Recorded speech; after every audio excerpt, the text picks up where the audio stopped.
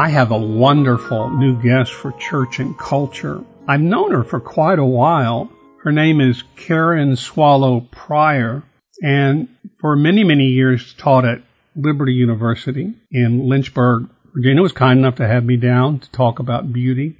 And she has become, over the years, one of the best-known evangelical readers of literature, interpreters of culture, and promoters of beauty in the evangelical tradition and faith.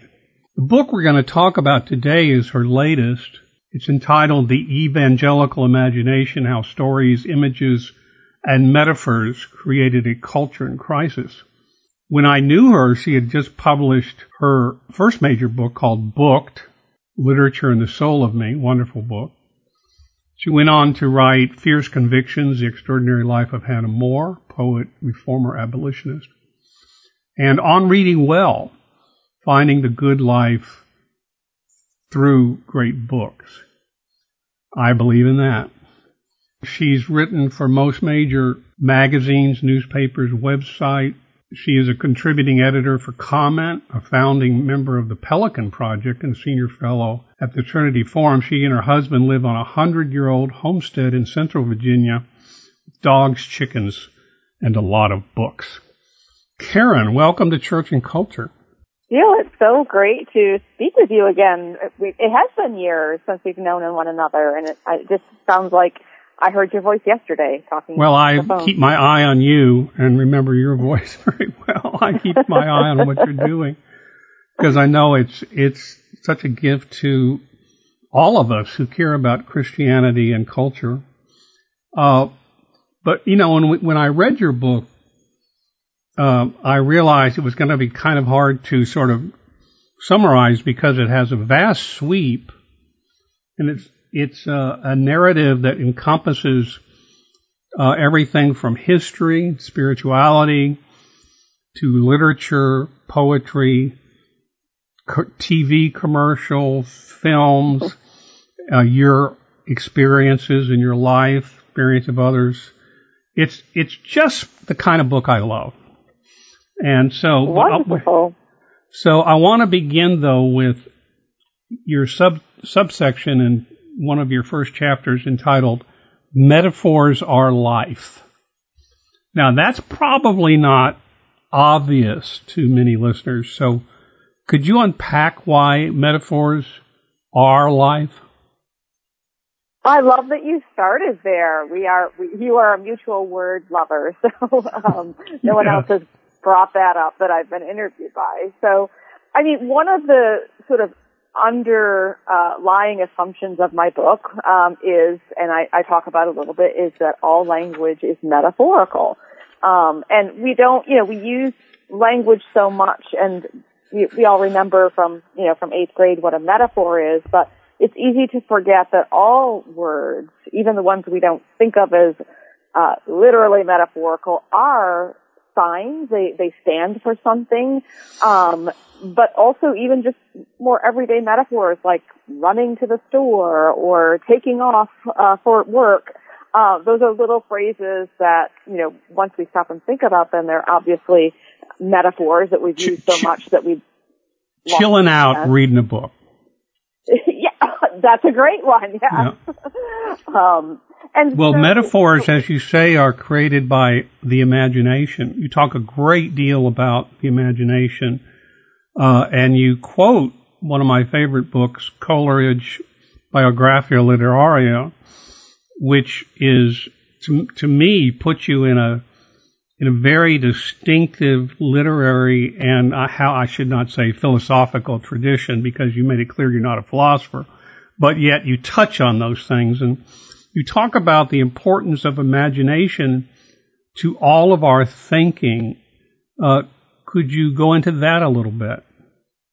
Yeah, no, that's a great segue because going back to the metaphors are life.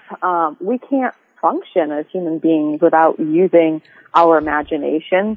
And that doesn't always mean in the sense of that we think of as being creative or artistic, even though we all have those capabilities, but just simply imaging something, having a vision of something, even if it's a coffee date we're going to have tomorrow is a way that we use our imagination. And of course, Coleridge was not only a poet, but he was a philosopher, and so he understood language and metaphor and imagination in a deeply philosophical way. And I feel like I'm a latecomer to the Romantics, but because my specialty was a century before. But, yes, you are, and I was there before you. I was there way before you. You were. You make a very important, useful distinction between, and you draw on M.H. Abrams' famous book, Mirror and Lamp, about how in the past, imagination was attempting to be a mirror, whereas beginning with the Romantic age, that is in the late 18th century, early 19th, it became understood as a lamp, which I think is very helpful to people understanding the case you're making for imagination. Yeah, so we can unpack that a little bit. I mean, another similar saying to thinking of imagination as a mirror is that old saying that art imitates life. But if we think of imagination more as the Romantics did, that it's like a lamp, in that sense, again, we're familiar with it, the reverse. Life imitates art because imagination does shape the way that we understand the world. And it has sort of a ripple effect where if we're paying attention or perceiving certain things, we're going to understand and imagine different things, and then that imagination draws our attention and perceptions forward. And so imagination has a way of shaping our understanding of reality. Now, this is where the title becomes pertinent, the evangelical imagination.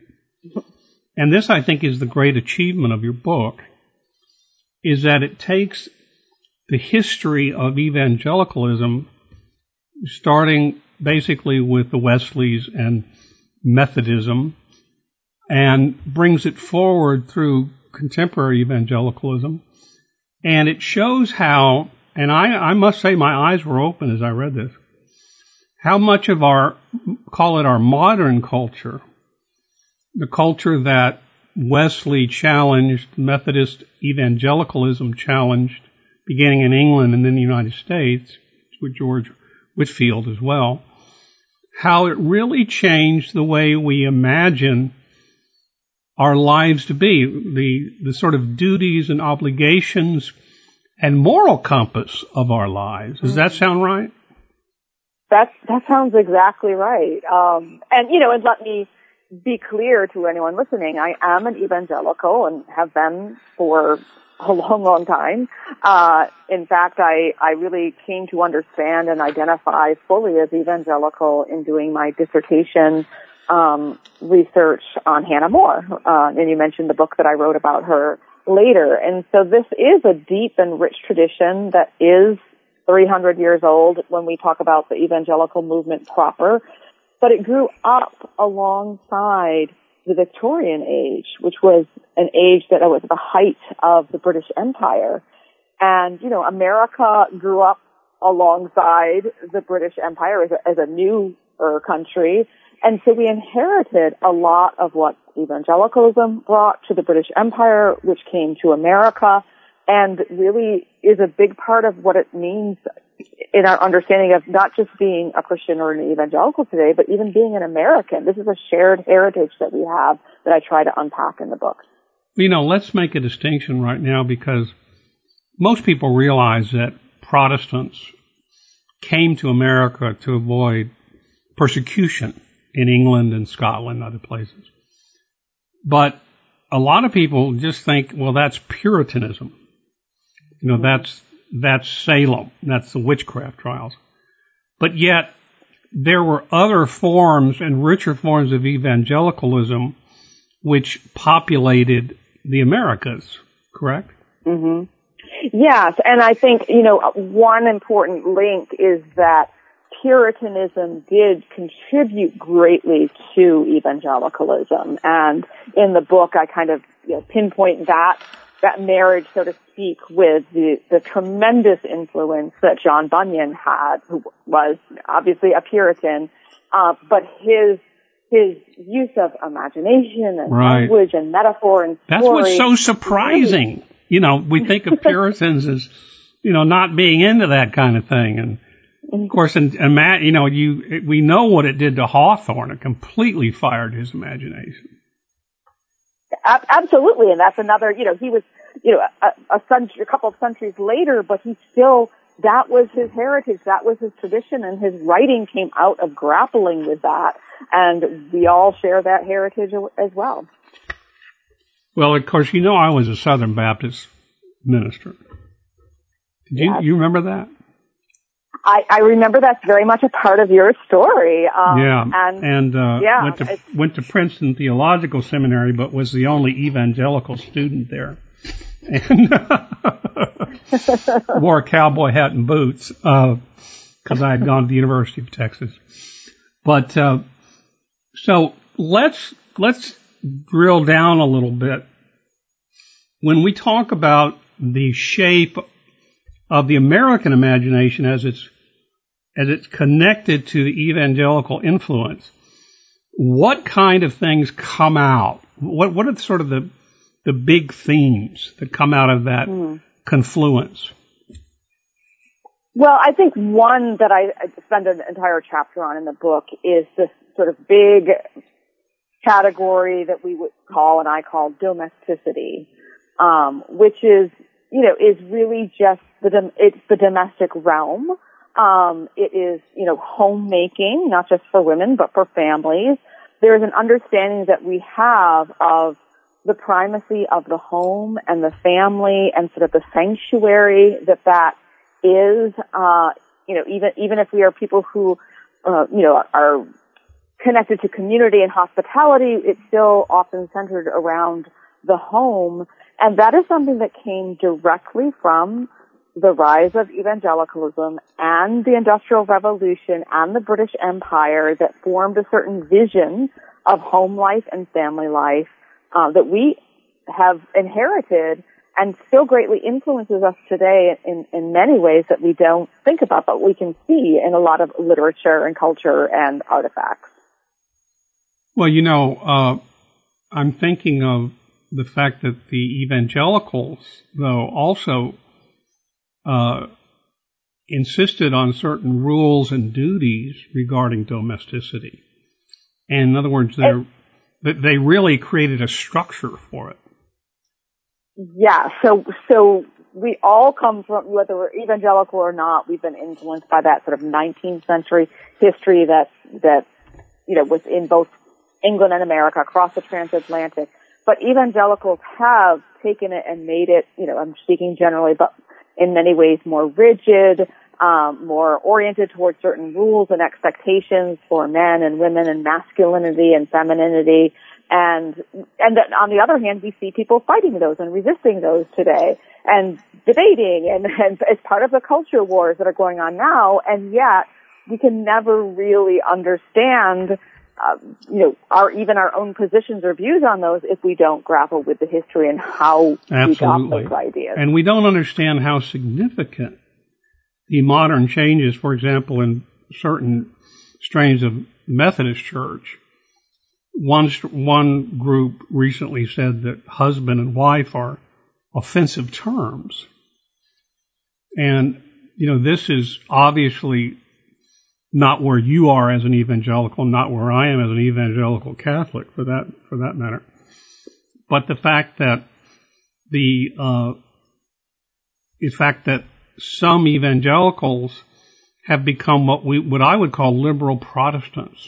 Is that a good description? Yes, that's a great description.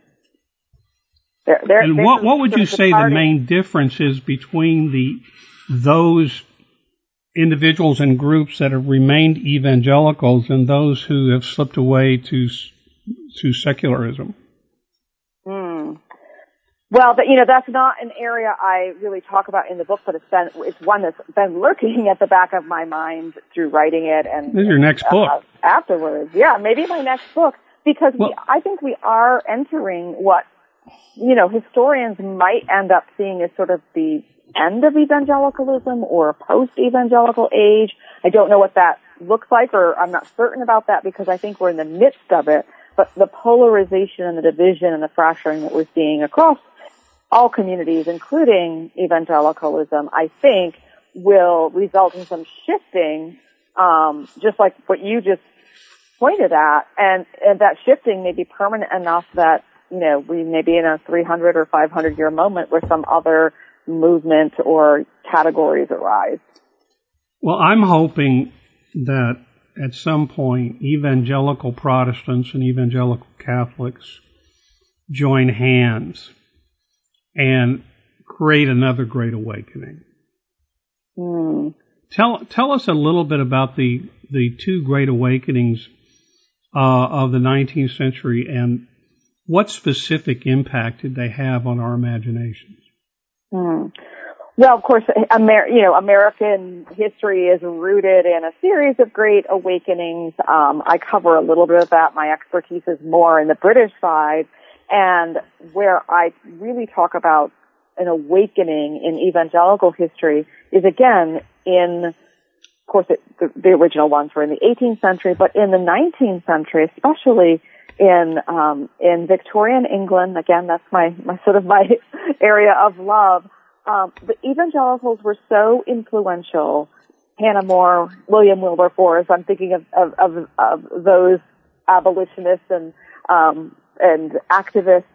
They had such an important role in helping people to see the need for individual consciousness raising on. Well, you call it slavery. Conversion. Conversion. Right. That actually goes back to the beginning of the evangelical revival with the Wesleys. This took place in a context in which there was a state church, and in a state church, it was so easy to just by default be a Christian because you were born to a Christian family and not have that individual conversion experience. And so one needed to be awakened to one's need for salvation, conversion, being born again. We have a lot of different metaphors that we use. And then later in the 19th century, that awakening took the form of not just salvific, but social and political, to improve lives of slaves and workers and women, and even animal welfare was birthed by the 19th century evangelicals, which a lot of my evangelical friends don't know. I'm talking with Karen Swallow Prior about her new book, The Evangelical Imagination: How Stories, Images, and Metaphors Created a Culture in Crisis. It's a book that can be read with profit by Catholics as well as evangelicals, or by anybody who cares about the history of our culture, how it became what it was, and why, Christian religion is so deeply ingrained in the way we think about the meaning of life, the duties of the individual, the responsibilities of government and culture. Now, you make fascinating comments about sort of the history of the novel. And of course, a lot of people will point to Pilgrim's Progress as a first novel, but you point out it's really not a novel. But you do talk a great deal about Samuel Richardson's 1740 Pamela, or Virtue Rewarded. Could you tell our listeners about that? It's almost like I paid you to set me up to talk about my favorite thing, Neil. I didn't, but the rise of the novel in the 18th century is just one of my favorite topics and subjects I love to teach. And Richardson, because of this novel, is considered sort of the father of the English novel, because he, as a Methodist, as a sort of first generation evangelical Christian, whose conscience had been awakened and who cared about morality and wanted to share his religious beliefs and moral views and advocate virtue, as the subtitle suggests, wrote this novel about a young servant girl who really was completely powerless and alone, but, had virtue, had parents who were encouraging her from a distance to maintain her virtue, even though she was being harassed and chased by this this licentious master who simply wanted another, notch in his belt. And nobody at that time really thought that it mattered whether a poor peasant servant girl kept her virtue. I mean, who cares about those girls? Well, Richardson made readers care about Pamela, and in making them care about this fictional girl, he helped us to all care about ourselves and our own virtue and to see how important and powerful virtue is, no matter what your social class or what your sex or what your age. And that really was, in some ways, it marks the rise of the modern individual. But you did confuse me with this sentence. You said, the clear but unintended lessons of the novel are first, virtue is not its own reward. What did you mean unintended? Because is Richardson intending readers to get that or not? Oh, that's a great question. So he, and maybe I didn't write it as clearly as I should, he was trying to elevate virtue. As the title says, virtue rewarded. But I don't think he meant what his critics, in particular, the more aristocratic Henry Fielding, meant is in kind of a monetizing or selfish way that, I'm just going to be virtuous because that's going to make me be most profitable for me personally or politically. And so Success. Richardson didn't mean that, but some people interpret him as saying, this girl has just put as high a price as she could on her virtue by saying no for as long as she could until she could get the man to marry her. Sorry, spoiler alert. That made her more attractive. You do say that. Yes. Which I think is true. Yes. Now, there was this repost, another novel, as you say, by Henry Fielding. Tell us about that, and how did that play in the general public of England at the time? So what we see in sort of these dueling novels by Fielding and Richardson is, in a way, a sort of dialectical conversation. One extreme represented by Fielding, who's just promoting virtue and promoting this kind of purity that almost seems, so idealistic as to be impossible. And then Fielding comes along and writes a novel that, instead of focusing on it does focus on an individual, Tom Jones, but it has a panoply of characters and takes place all over England. It's a comedy, it's hilarious, it's satirical, whereas Richardson's was so sincere and earnest. And through the interplay of those two novels playing off one another arose kind of, I would say that they gave birth to Jane Austen, who sort of combines the best of both literary worlds in both style and content. It sounds like they gave birth to the English novel, period. Well, yes, they absolutely did, and I think that writers like Austen were able to sort of refine what both were doing and to combine them, and the rest is literary history. Now, you did not mention Shyamala. Do you think that's less important than Tom Jones and Fielding oeuvre?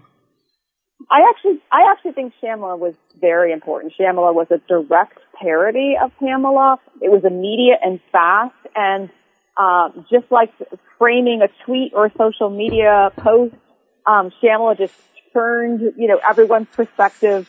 As soon as you read Shyamala, you can't not see Shyamala in Pamela, which was a satirical jab at Pamela, making, as the name Shyamala suggests, implying that Pamela, her virtue was just a sham. She was just trying to hold out for as long as she could to get the best reward she could, which was marriage to a wealthy aristocrat.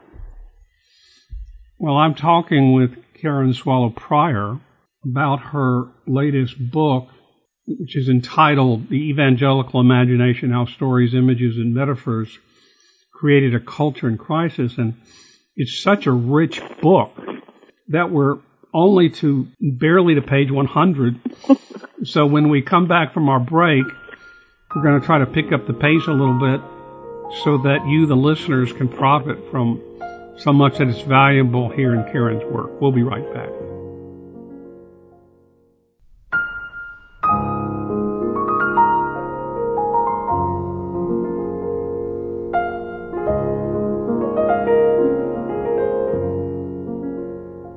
I'm back with Karen Swallow Prior. We're talking about her book, The Evangelical Imagination. And Karen, one thing you stress throughout the book, especially in the latter half, is how evangelicalism created a kind of culture of improvement, or even the invention of the idea of personal improvement. Now, how did that get started?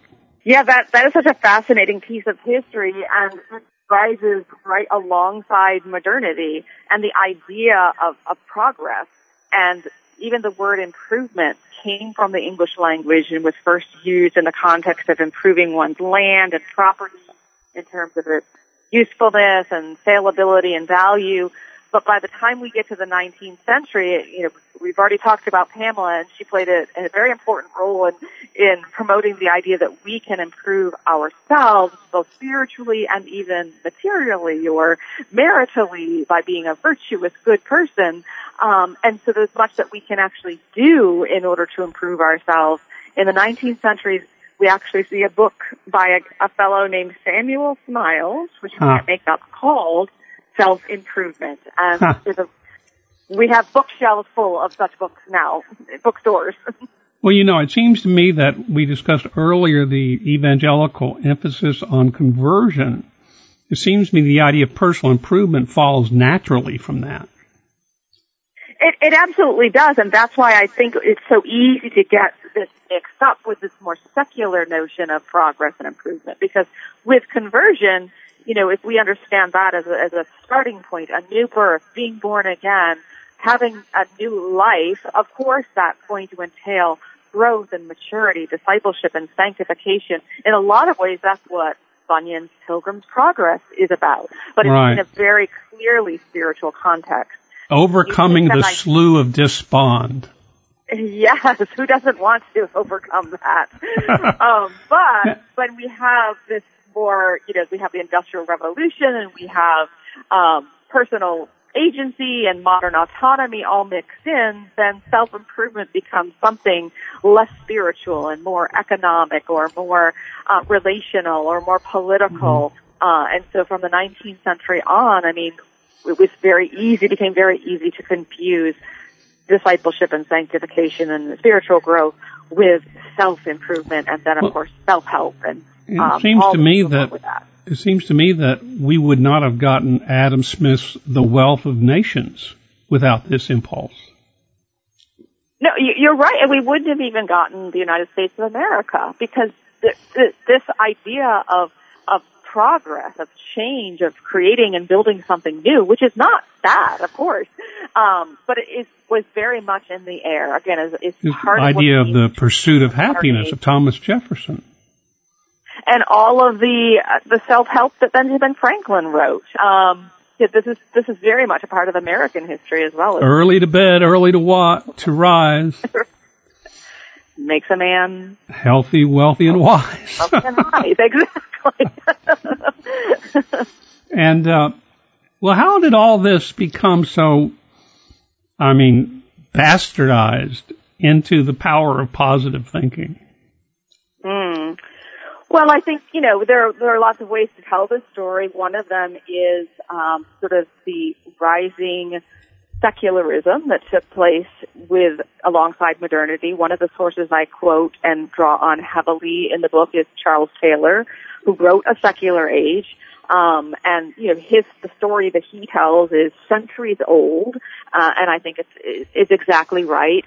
But evangelicalism actually had a part to play in that, because evangelicalism does emphasize the individual over tradition and over authority, even just the individual need for conversion, which I think is true and right. But still, if we untether that emphasis on the individual from tradition and from authority and from teaching, then we end up making TikTok videos about the latest makeup hack or whatever.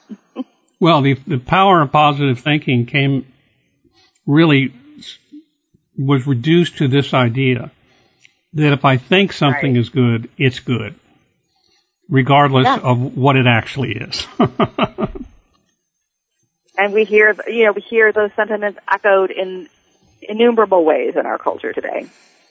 Now, I want to also point out and thank you for the fact that you did include some Catholic voices in your book, Charles Taylor being one, Flannery O'Connor being another, and Marshall McLuhan being a third. I've learned a lot from the Catholics, Steele. You included. Thank you. And I'm learning a lot from your book. The methods of improvement. Tell the story, because some of our listeners may not know it, surprisingly, of William Wilberforce.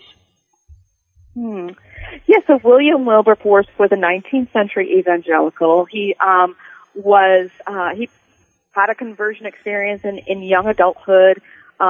He was already a young member of Parliament and fell in with the sort of evangelical crowd at the time, which included the former slave ship captain John Newton, famous for writing that great hymn, Amazing Grace. And like most evangelicals, when Wilberforce became a Christian, he thought he should abandon all of his worldly ambitions and, go into ministry. And Newton wisely advised him to stay in Parliament and see what changes he could bring about in the world through that. And that is what he did. And because he did so, he helped to successfully spearhead the campaign to abolish the slave trade in England. He is one of evangelicalism's great saints, and a lot of people don't know that history. Well, you've got conversion and improvement in the real sense. Exactly. I mean, he embodies all of those ideals of evangelicalism that are so good. He is a hero of mine, and yet it doesn't take much to kind of take some of that and then water it down with the rest of what's going on in the world and end up with something far lesser than. Well, you end up avoiding the crucified Christ. Spoken like a good Catholic deal, yes, and Flannery O'Connor would certainly. Well, speaking of Flannery, you speak about something that was near and dear to Flannery, and that is manners. Is manners kind of one aspect of self-improvement? It absolutely is. I mean, there's this whole, again, once social mobility became possible as an idea, then people began to sort of enact whatever methods and strategies they could use, if not to actually achieve social mobility, to look like they had. And so, adopting certain manners, which has a history going back to the, courtly literature of the Arthurian days, but has its own 18th and 19th century version. And of course, we still have that today with people trying to imitate celebrities and Hollywood stars just because they want to be like those people, and so adopt some of those manners. I'm a pretty sentimental guy, and I was very glad that you treated what you call evangelical sentimentalism, because, the heart has its reasons, as Pascal said. Mm-hmm. And tell us, though, the difference between the kind of sentimentality that true evangelicalism embraced and that which was sort of led to what Bonhoeffer would call cheap grace. That is such a good question. I mean, sentimentality just, at its core refers to our feelings, our heart, emotions, which are good. God created us to have those. And so, we don't want to ignore those or suppress those. They're important drivers of ourselves as human beings. And yet, and I'm going to go back to what you said, as a good Catholic, if we skip over the crucifying part, if we skip over the pain, the sacrifice, or just simply the cost, then we end up with something that is not real. It is just cheesy or sentimental. I mean, I talk a lot in this chapter about art, and it's easy to see, we want art that moves our emotions, but if it moves our emotions in a cheap, shortcut way, that doesn't grapple with the hard truth of reality, then it's just cheap sentimental art. Isn't that what we call kitsch? Yeah, exactly. That is what we would call kitsch. Kitsch moves us, but it moves us without requiring us to pay the cost. Well, kitsch is dependent upon childhood memories. It's dependent on what you responded to when you were young. And, St. Paul talks about putting away childish things. And in my opinion, that includes kitsch. Yes.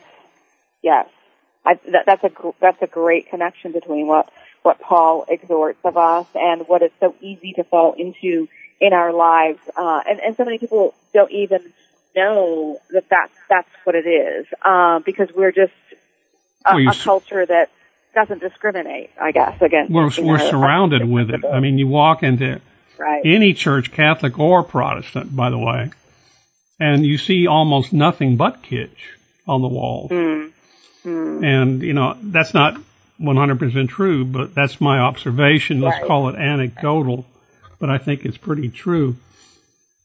You do, in fact, address the issue of painting, what you call narrative painting, and you specifically mention the great work of William Hogarth. Was he kind of a visual version of Fielding?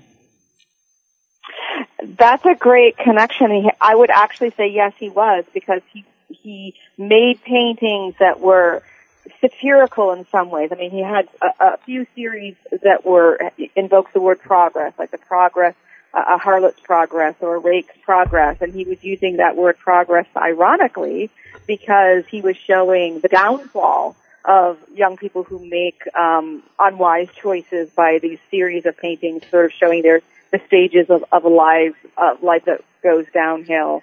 And so he used paintings to kind of present a story. He was very talented painting. His paintings are brilliant. But later in the 19th century, we saw the rise of a lot of just single paintings that were emphasized. They were technically excellent, but they were really trying to do something different, which was to tell some sort of a story through the picture. And they're wonderful paintings, but again, if we don't realize that that's not all that paintings are supposed to do, and paintings can do other things, then we can get caught up in this idea that all art has to teach us a lesson or do something, and doesn't have to just be. That's another trap you can fall into. Yes. In your effort to promote religious art. And you and I both know that art has a religious power when it's not trying to preach at people. Exactly. And so many people don't know that. No. And also your point, I think you make this point, that very powerful religious art doesn't always have a happy ending. The crucifixion, right? Well, of course, that's not the end, but we have to face that, right? We can't just bypass that, and so we have to have that discomfort and that cost. And sometimes, we don't have the happy ending in this life. So you're right. I'm going to ask you a little bit of a tangential question. If you had to name the top 3 evangelical novelists, and I'm not talking about the ones who preach at us, but just who embody the evangelical imagination, who would you name? Oh my goodness, this is going to be a really hard question because I know, but it's interesting. I know because this is I mean, there are some evangelicals today who are writers and writing novels that I haven't read. I know they exist. And I think that they're writing good work, but I tend not to read them. All the ones that are coming to my mind who are even in the 20th century or even one now are Catholic. Deal. Well, you do mention the bestsellers of Left Behind. And we all know those aren't great works of literature, but they were extremely influential. Right. And I'm wondering if Hawthorne wouldn't be an example of that. Even Melville. Am I too far off base there? I don't think so. I mean, certainly Protestant. And you mentioned Thomas Hardy. You mentioned Thomas Hardy too. I mean, Thomas Hardy started out wanting to be an evangelical minister, then became an atheist, and then agnostic. And, you know, he has it in there somewhere. I hope that he didn't lose his faith entirely, but I suppose we can't know this side of heaven. Well, I love his poem, The Oxen. It's one of my favorite Christmas poems. I haven't read that one in a while. Yeah. I know I've read it. He was a great poet, too, as well as a novelist.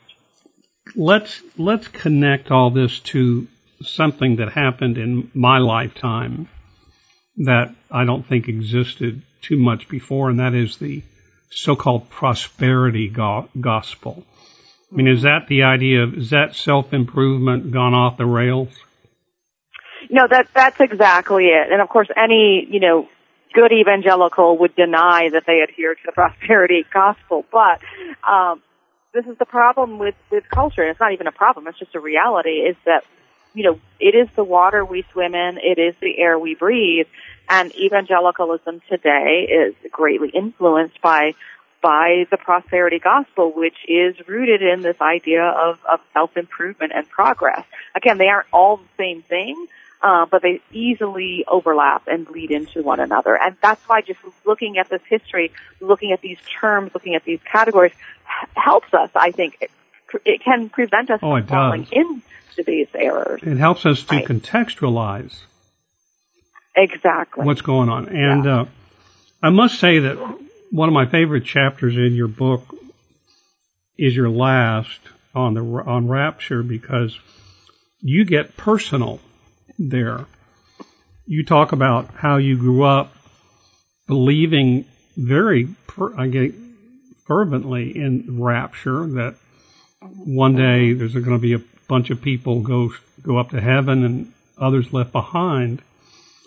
Why did you include that sort of personal story there at the end of your book? You know, that personal story is actually, it's the perfect example of what I'm trying to show throughout the whole book, which is, and it really might, you know, I don't write about the rapture in the book to advance a particular hermeneutical interpretation of the word, right? I mean, I don't even care. I say that about how it's interpreted in it's the various schools. But growing up believing it would take a certain form, I didn't know that was an interpretation. I didn't know that there were other Christians and longer traditions within the church that interpreted entirely differently. And so that was sort of a touchstone moment for me in my adulthood to realize, oh, wait, this is a novel interpretation. It's not universal. Maybe it's right, maybe it's wrong. That's not the point. But the point is that it was an underlying assumption that I didn't know was an assumption. And there's just so much in our faith and in just being human that can be described that way. And so for me, that was a perfect anecdote to illustrate what I'm talking about. Then you tried out Frank Peretti's novel, This Present Darkness, from 1986. Tell our listeners about your reaction to that. Well, you know, it's one of those things, if you're a Christian and you like literature, people walk up to you and say, oh, Have you read? Have you read? Yes, have you read? Like, they say, I love C.S. Lewis too. And I'm like, well, yeah, he's great, but there's so much more. I remember a series of really best-selling novels about the end of the world, and nobody could understand why I hadn't read them, nor was I interested in reading them. Right. Exactly. And once I read, somebody handed me this, it was, I understand, like, that was probably one of the first, later 20th century works of Christian fiction, let's say, and people, it wasn't as big a booming business as it is now, and so somebody just thought I would really enjoy this novel, and I don't think I got 3 or 4 pages in, and it was just overloaded with adjectives and very bad writing, that I just didn't want to read it at all, and then I had no idea what it would become and how influential it would become. I think one of the most important points you make in the book, which I really wish you would write another book on and really flesh it all out, and it's on page 257. You write, the best stories aren't about the ending. The best stories are about how we get there. And I've tried to share that idea with so many students and friends and acquaintances who, they don't like Madame Bovary because of the ending. They don't like Anna Karenina because of the ending. And these are two of the greatest novels ever written. And I try to talk to them about the how. Could you help me with that explanation? I'll do the best I can. Yeah, we really are averse in our lives, I guess, to unhappy endings.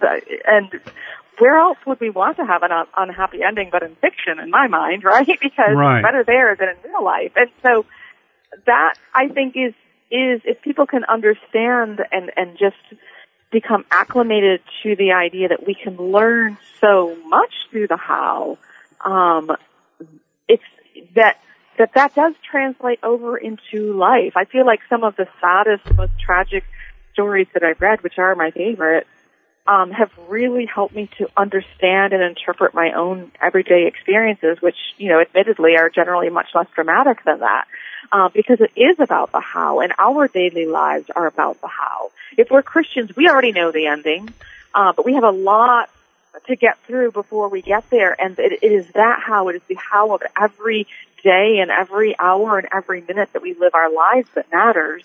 And I think good books and art teach us to focus on that how. Because we need to know how. Exactly.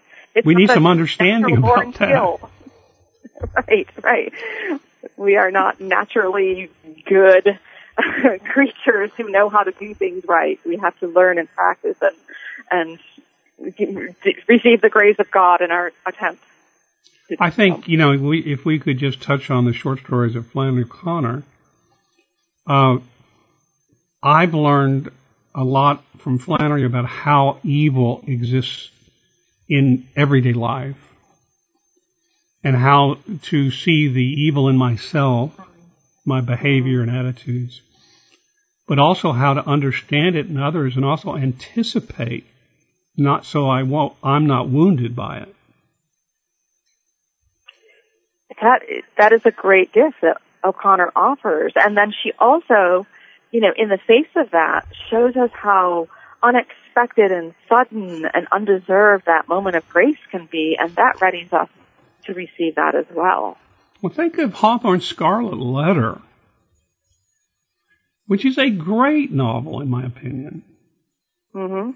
And it just contains the how of so many things, of the failure of fidelity, of the failure of chastity, the power of envy, right? Mm. The power of mother love. I mean, it just, and also the way in which communities become a pack of, to jump on the sinner in their midst. Mm. Now, the Scarlet Letter is such a great example of a book that is all about the how, because the plot itself is, if people commit adultery, that's basically the plot. It doesn't end well. But it is so focused on the how and an understanding and interpreting and seeing all of the different perspectives in the story, and the things that we can't see or know. All the way that Hawthorne constantly says, well, some said this, some said that, or it appeared this. He doesn't give us any real hermeneutical certainty for a lot of things that happen in the story, but we're practicing and processing the way that we process and practice everything in our everyday lives. Yeah, and Scarlet Letter teaches us the how of dealing with our own shame. The how of continuing to live a full life in spite of having been shamed. Absolutely. Yeah, we can. She is such a powerful image of endurance, right? Yes. Now, am I repeating what you wrote in your book called Booked, or in any of your other books? No, but I do have an edition that I edited and annotated of the Scarlet Letter. So really, you can. Yes. Oh, we should do a show. We should do a show on the Scarlet Letter. I think it's such an important book. We absolutely could. I did 6 classic works of literature in a hardcloth volume set. Well, they're, individual. Who published that, Karen? That was B&H Publishing. Okay. B&H of the Southern Baptist Convention. So yeah, you'll have to check those out. And I will pursue that, and I'll pursue you. We're talking about this really fine book that Karen wrote and published recently. The title again is The Evangelical Imagination: How Stories, Images, and Metaphors Created a Culture in Crisis, published by Brazos, a division of Baker Publishing. And we've got a few minutes left, Karen. How has the reaction been to the book? What kind of feedback are you getting? The feedback has been tremendous. Of course, my publisher, Brazos, right, is a general audience, a trade book, not an academic book. But I'm drawing on a lot of academic and literary sources, but my target audience is what they've been responding. A lot of these things are new to them. Charles Taylor is new to them. The social imaginary and this evangelical history is new to them. But they are understanding it, which is like music to a teacher's heart. And also, what I'm trying to do in the book is to not give an exhaustive list of all the metaphors and images that formed evangelicalism, but to teach people how to see them elsewhere. And that's the reaction that I'm getting, that people are the lights are going on, and they're able to see the power of metaphor and images and stories and other examples all around us, because they are all around us. And that was kind of the point of writing the book, was to just help people to think about these things that they maybe hadn't before. Well, that's exactly what we want on the other end of writing and publishing a book, are people keying in on the how that you've shown them, how to see this influence of the evangelical imagination. Well, thanks for letting me talk about how I did that, how it works, and hopefully others will be encouraged to engage in that how as well. You did it brilliantly, and again, Karen Swallow Prior, I want to thank you for taking the time to be on Church and Culture, and I guarantee it won't take very long for you to be invited back. I look forward to it. Thank you. Thank you, Karen. And to all you who are listening, I'll be back on this day at this time next week. If you have any comments or questions about Church and Culture, you can contact Diehl Hudson at dhudson@avemariaradio.net.